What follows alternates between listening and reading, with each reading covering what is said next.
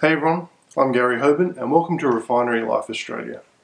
This year, our goal is to release a new video and podcast every Monday, Wednesday and Friday. And to begin the new year, we're starting our Friday messages with experiencing the great salvation of God. Now this series is designed to enlarge our concepts of what God has provided for us in and through Jesus. He came to do something more than to just give us a ticket to heaven. And this week is week 5. And we're talking about salvation in the future tense. The text we're going to look at is Romans 11 and 12. It says, "Besides this, you know the time, that the hour has come for you to wake from sleep. For salvation is nearer to us now than when we first believed. The night is far gone, the day is at hand.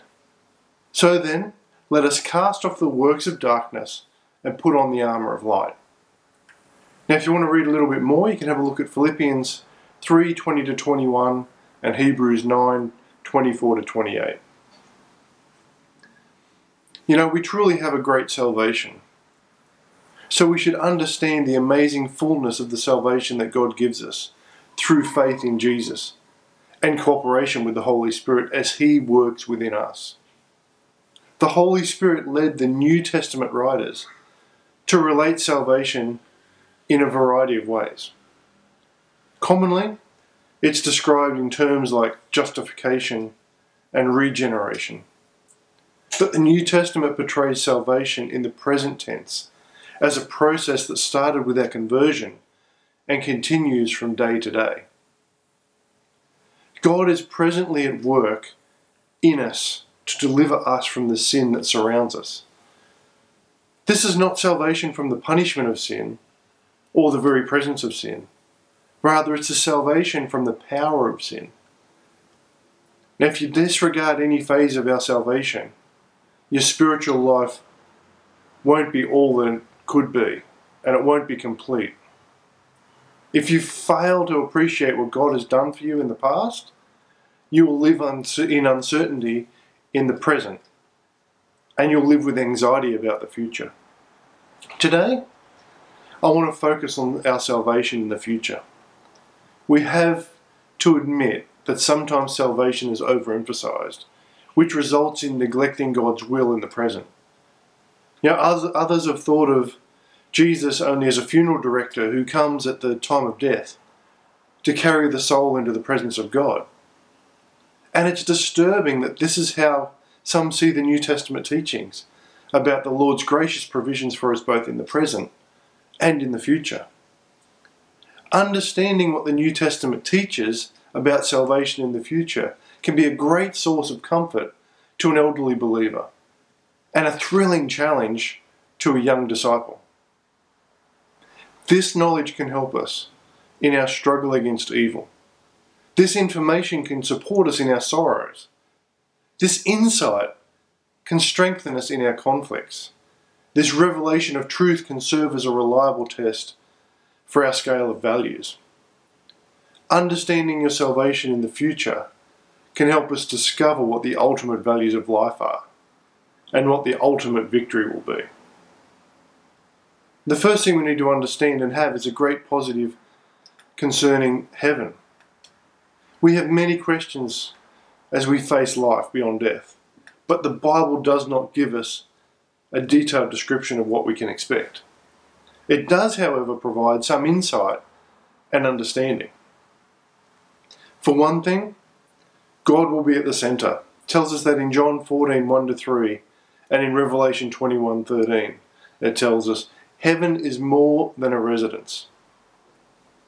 It is a relationship with God as He has revealed Himself in His Son, Jesus. Devout believers have often thought in terms of how wonderful heaven's going to be, because they'll be reunited with loved ones who have passed away before them. As comforting as this might sound, our primary focus will be on God rather than fellow believers when we get there. Do you love God in the present? Do you hunger for an abiding sense of his loving presence at this very moment? Do you love him with all your heart and soul and mind and strength? If so, heaven will be wonderful for you. If, however, though, you find yourself in your heart an absence of love for God, and if you feel that you're ignoring him, you should be concerned about whether you've truly been born into his family. So what are some of the great negatives concerning heaven? Now remember here, negatives can also be good. There will be no sin. Revelation 21:27 makes that very clear. Does sin in the present disturb you like a rock in your shoe as you walk on the road of life? If so, it's time to rejoice, because sin will be absent in heaven. The second thing will be, there'll be no tears of sorrow. It's Revelation 21:4. Tears of sadness that we often experience in the present are due to hardships that result from sin in our lives, or in sin of the lives of others. God will wipe away our tears, not with a lace handkerchief, but by removing the cause for those tears. The third thing, there will be no pain.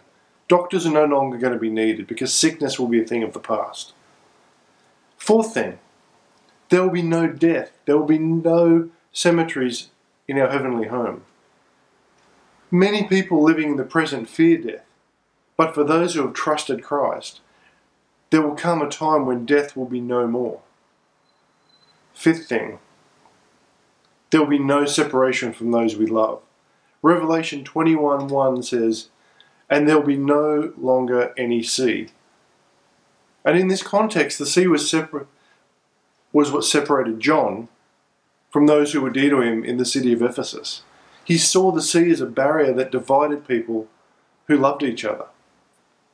All barriers will be absent in heaven, and we will love each other sincerely and steadfastly. The sixth thing is there will be no boredom or idleness. Revelation 22:3 says, his servants will serve him. Now, heaven's not a place where we will rest and rust. It will be a place where we grow and minister to each other. Seventh thing, there will be no temple in heaven. Revelation 21:22 says, all of heaven will be a holy place of worship, and we will constantly be aware of God's presence.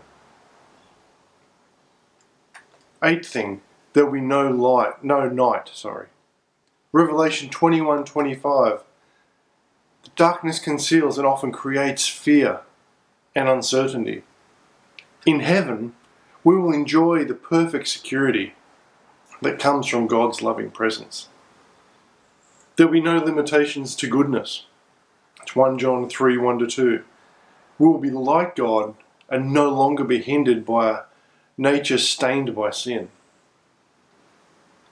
Salvation in the past, present, and future is made possible for us by God's grace. It is his undeserved mercy that we are provided a Saviour in Christ Jesus. Jesus alone is the agent through whom we obtain our salvation.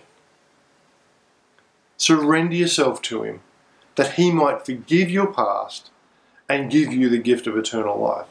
Commit your life to him so you may experience the rich salvation in the present and look forward to the completion of that salvation in the future. Welcome him into your heart today, and remember Revelation 3:20. Behold, I stand at the door and knock. If anyone hears my voice and opens the door, I will come into him and eat with him, and he be with me. Don't you think it's time to fully let him in? Now, if you're getting something from these videos, hit the like button, subscribe to the channel, that way you'll know when we release a new video. Share it with your friend and leave a comment. Let us know what you think. Let us know what you're praying for and believing for, so we can walk with you in your walk with Christ. And until next time, stay in the blessings.